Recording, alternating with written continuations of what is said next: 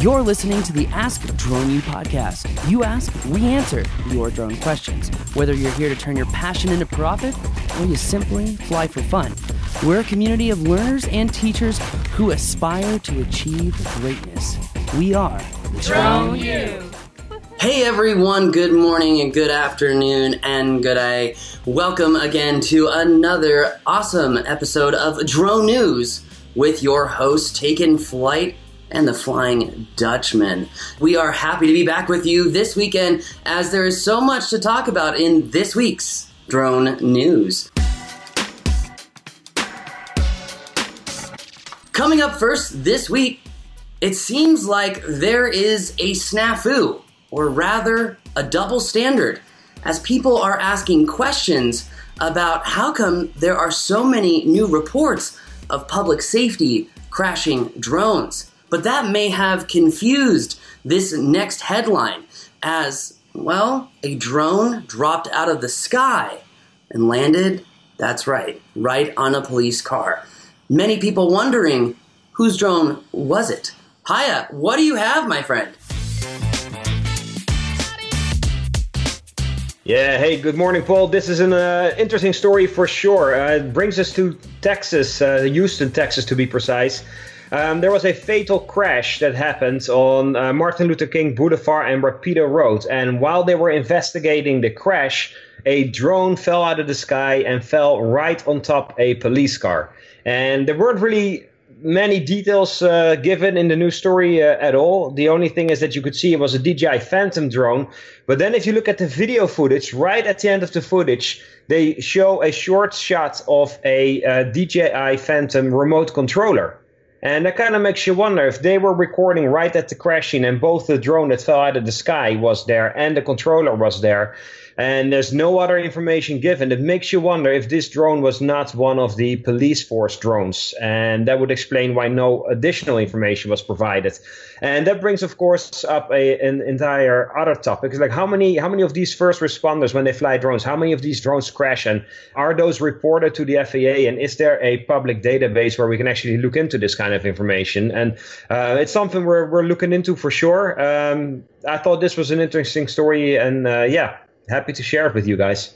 Yeah, very interesting. It makes you wonder if they were photographing the remote controller and putting that on TV to kind of CYA, right? Like cover your butt as far as like who the drone was. And let's take a photo of the remote so we can have it for evidence, right? And I don't know, lots of questions about that. Now, you really hit upon something that I've been working on for investigative reporting, which is under these public safety COAs, oftentimes we have a problem, which is these public safety agencies are having crashes, and because of the way that the COA is structured, they oftentimes don't have to report these accidents to the FAA. And even when the FAA does get these accidents, we just actually came upon some leaked emails that one FAA, I guess he would be a deputy administrator, openly said, we're not sure what to do when it comes to investigating some of these drone crashes. But I think that public safety should start to try to do the right thing at all times,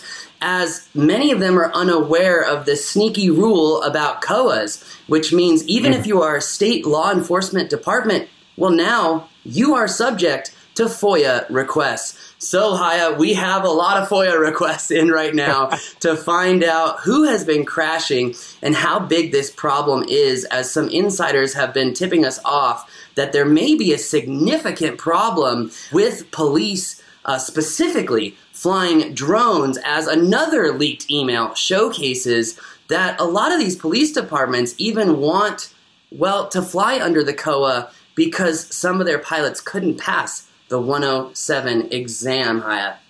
I think you bring up some really good points. I mean, for one, you want to be able to say, okay, these are the number of crashes that took place. These are the locations. These are the circumstances. And I think it's important to track that just to be transparent with the public, but also to learn from those mistakes, right? I mean, these drones crashed for a reason. And I think it's important to find out what was the underlying cause. Was it a pilot error? Was it an issue with the battery, as we've seen with some of the Matrice 200 drones? And at least that way we can learn from them, because with so many first responders flying drones, I mean, they add up quite a few of drone flying hours, and that represents data that we can learn from. So I think it would be very valuable to share that information with the public.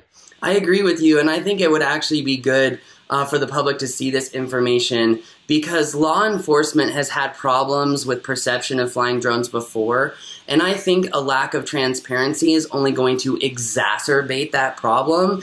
And I think it's a great opportunity for public safety to come out and kind of say, hey, look, there's a problem with education, etc. And, you know, just so you know, Drone U has been working on a significant program for public safety, as we see a significant issue that's kind of the trifecta here, Haya, which is police agencies are really forcing people to fly drones who maybe shouldn't be flying drones, limiting their time, and then, you know, forking over lots of money for equipment but no training.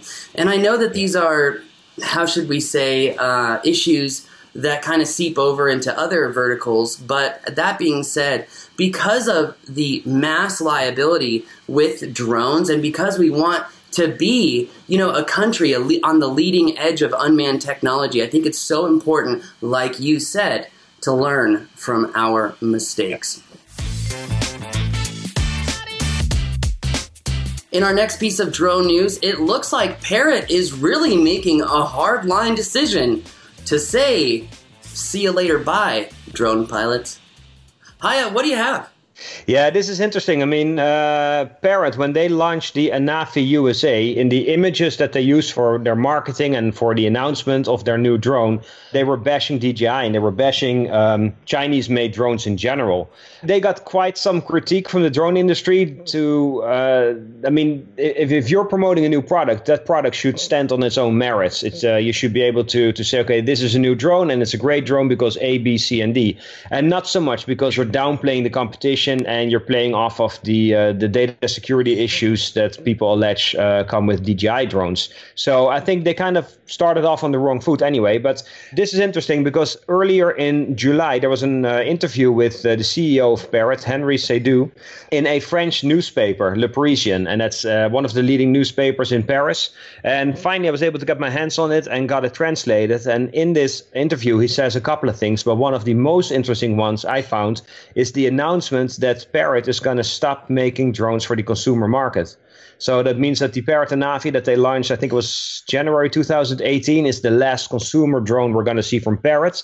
They argue that the consumer drone market is too small for them to play a role in. That surprises me quite a bit. I mean, I think the consumer drone market is massive. I think they're just unable to gain any foothold and deliver a competitive product at a competitive price.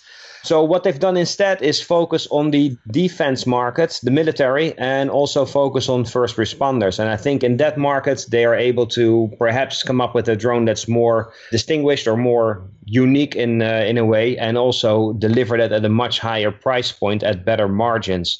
So it seems that they're focusing on that niche. So don't expect any consumer version of the Anafi USA. And in that same article, he also, again, referred back to people that should not trust drones from DJI. And I think he just keeps reiterating it. It starts to sound like a broken record at this point, and I wish Parrot would move on from that not so great marketing tactic, basically. But that brings us to our next story, and I hope you're going to be able to tell us a little bit more about this. Propeller is creating what's called the next evolution in drone mapping, and I think Paul, as a drone mapper yourself, maybe you can shine some light on this next news story in our show. It is truly exciting, Haya, as Propeller has just released their new product suite called DirtMate, which is really kind of creating an ecosystem for drone mapping. So kind of imagine a construction site or imagine a mining site where you've got lots of dirt movers, lots of tractors, lots of heavy industrial machinery. Well, in the last 10 years, a lot of these machines have become very smart.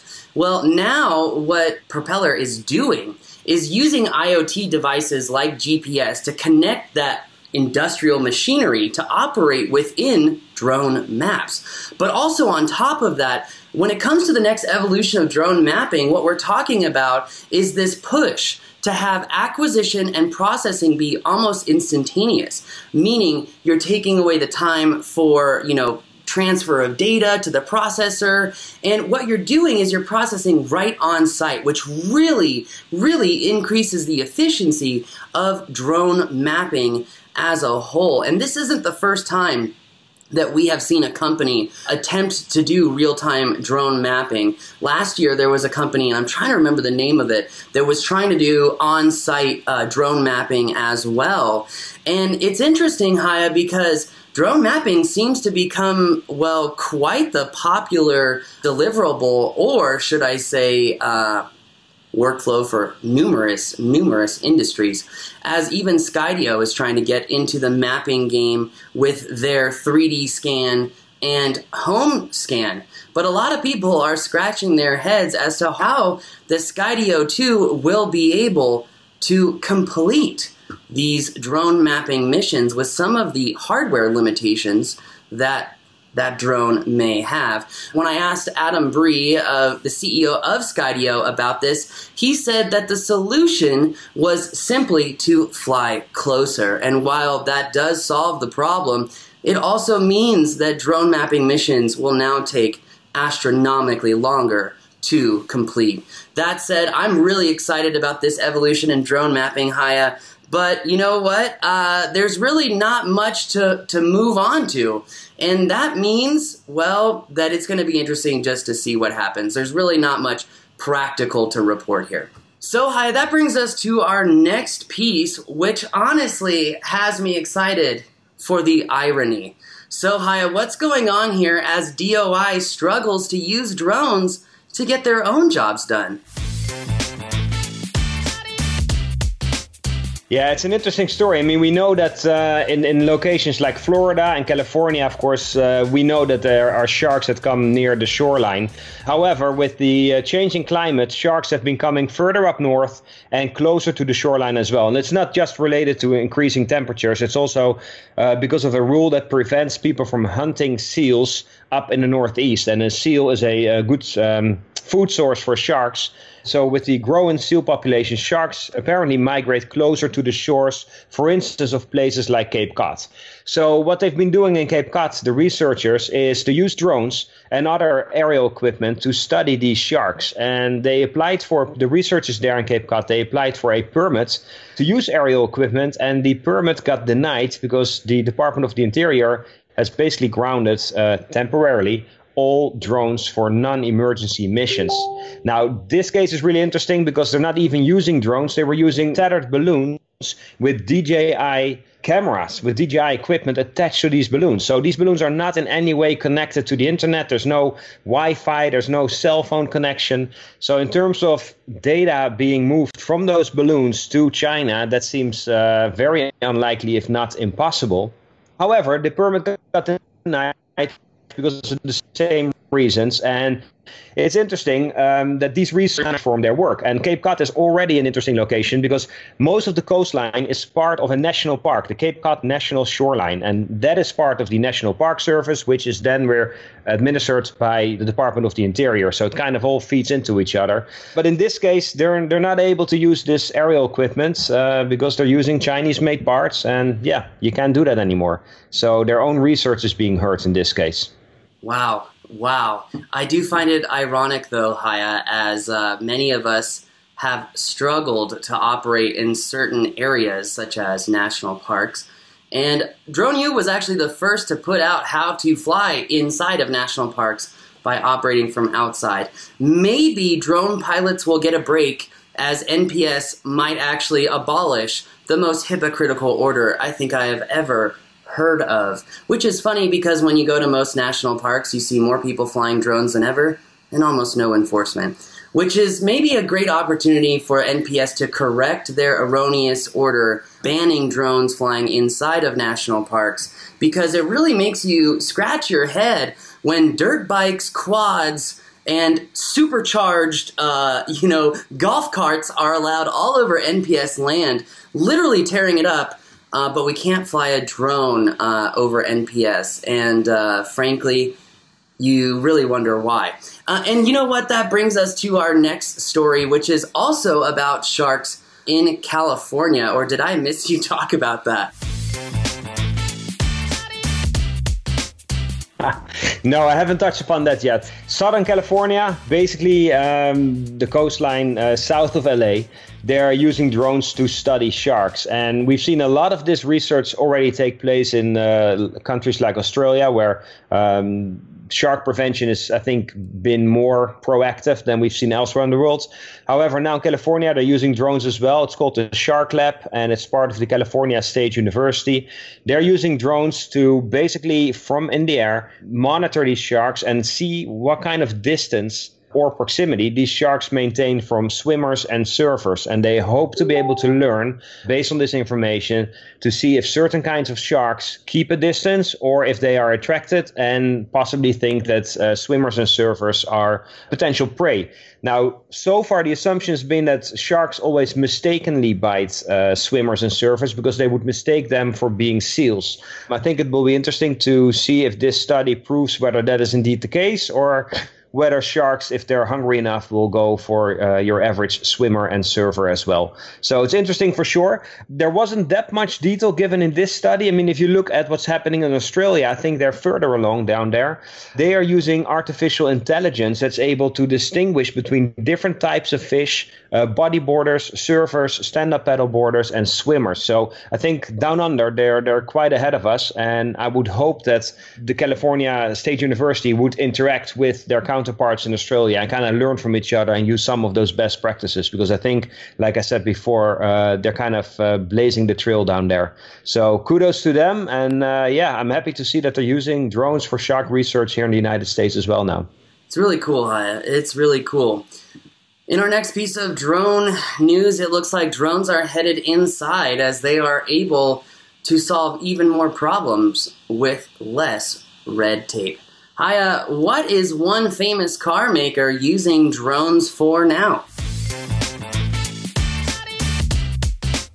Yeah, this brings us to Germany, the Neckarsulm facility. I have no idea how to pronounce that, but it's one of the Audi facilities.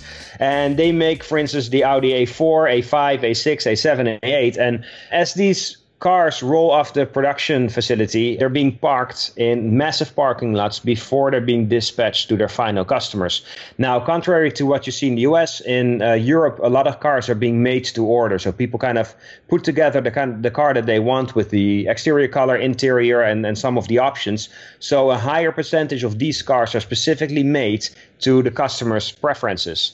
And I guess when you produce this many cars and you have a parking lot filled with hundreds, if not thousands of vehicles, it becomes a bit of a challenge to get the right Audi to the right customer in the end. So what they've done is they developed a hexacopter drone with an RFID reader and GPS instruments that is able to fly over the parking lot, identify all these cars, also the position, so the parking spots where they are parked.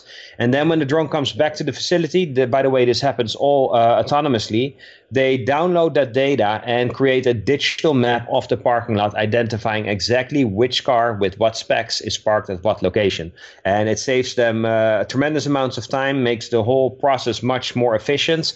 And I thought it was a very cool and very unique way of showing how drones can also benefit us in an area that we, I think, in the past haven't really spoken about much. So yeah, another great example of drones being put to work and helping us in our day-to-day business. It's awesome to see drones doing so much good for business. It really is.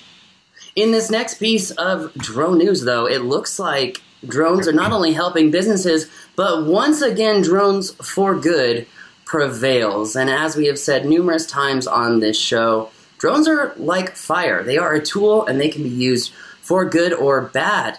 Ultimately, the responsibility comes down to you. Haya, how were drones used for good once again?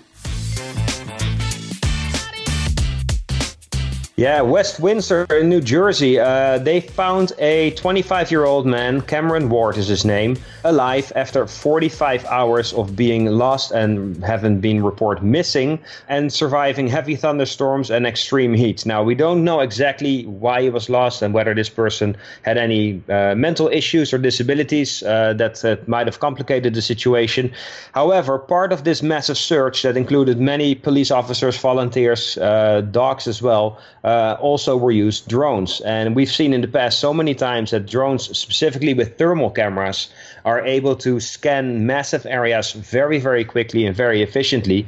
And of course, if you know thermal cameras, I mean, that those cameras allow to distinguish any mammal or human being from the surrounding area because of the temperature difference. So if you imagine if you have to search in a densely forested area or an area with a lot of tall grass, it might be very hard to locate somebody, especially if they're lying down or sitting down.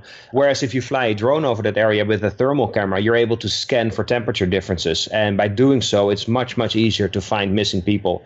We've seen, of course, thermal drones at the lower end of the spectrum, such as the DJI Mavic 2 Enterprise Dual, that has lower resolution, but still does a pretty good job, all the way up to, for instance, a Matrice 300 series that's quite a bit more expensive, but that gives you a much higher resolution and therefore becomes an even more effective search tool. We're happy to report that in this case, he was found alive. He was brought to the hospital. I don't think there were any major injuries or anything. So yeah, it's another good story for the books where drones help to find and rescue somebody. It's awesome, man. It's really awesome to see people helping people. And in this next piece of drone news, it looks like early this morning, the FAA has decided to, that's right, nix the IPP. It's gonzo now, Haya. But why? Yeah, the UAS IPP program that was launched in December of 2017 has almost run its course. Apparently, it expires by its own terms on October 25th, I believe, in 2020. And the FAA has told the Small UAV Coalition that the program will not be extended. And that might raise some eyebrows, and it might make people wonder, like, hey, hang on, what's going to happen with all these drone delivery and beyond visual line of sight testing programs that have been taking place around the country that involved companies like Wing, UPS, FedEx. There's a whole number of companies taking part in these tests. If the program is not going to be continued, does that mean that these test programs are going to be stopped as well? And apparently that's not necessarily the case. I've been informed by a very reliable source that these programs can still continue if the waivers and approvals are in place. So depending on when those expire would be when those programs would need to stop. And if those waivers and approvals are extended or they reapply or new ones are being applied for, then they might still take place. Now, one interesting thing to keep in mind as well is that the FAA is going to release its final rule on remote ID for drones later this year. So with this program stopping in October, late October, and then the final rule being published by the end of this year, at least that's what the FAA is planning to do at this point, it's going to be interesting to see what the rules and the landscape is going to be going forward, and if we're going to see any new testing programs, or if companies are going to be left to their own devices and have to apply for whatever program they want to run. What we have seen, though, throughout this whole coronavirus pandemic is that drones have been very, very beneficial. And if anything, it has pushed the benefits that drones can provide to our society to the foreground. So I would hope that we've created a number of examples that are going to convince people within the governments to allow more of these tests to take place going forward. And hopefully we'll see more good coming from drones in 2021 as well. But as it stands right now, the UAS IPP program is not going to be extended past its own expiration date of October 25, 2020. Wow, Haya, there's a lot to unpack in that, and it's very interesting to see what lies ahead for sure. But just want to say thank you again for joining me today and going over this week's drone news as we get better and better on our delivery. And Haya, just hope you continue to rest up so that maybe one day you can leave that couch. Thank you, man. Appreciate it. Pleasure doing this show with you again, and looking forward to our next show next week, man. I look forward to it as always. Hey, well, that's going to do it for us, everyone. Please don't be afraid to smash that subscribe button. Or if you're finding our shows entertaining or informative, You know how you could support the show? One of two ways. You could share the show, or you could become a Drone U member. Drone U members actually just got a brand new class this last week. What is it called? Solar inspections. That's right. It's one of the easiest workflows ever, one of the most straightforward workflows that provides the pilot with a dollarized value assessment of energy loss in real time. Does it get any easier? No. Does it mean that you need to be a good pilot to fly these jobs? Oh yeah, because the liability is through the roof. If you're a Drone U member, you get exclusive access for free. So enjoy. That's going to do it for us today. My name is Paul, a.k.a. Taking Flight, and he is the Flying Dutchman. And we're going to fly on out of here. We believe that videos, images, words, and sounds have the absolute power to inform, inspire, and entertain. We reject indecision, confusion, and vanity, for they work against the community. We are united under the virtues of safety and knowledge. We are a training community of learners and teachers who encourage and energize each other to achieve greatness. We are pilots, videographers, photographers, freelancers, business owners, enthusiasts, experts, and apprentices. We are creators. We are the Drone U.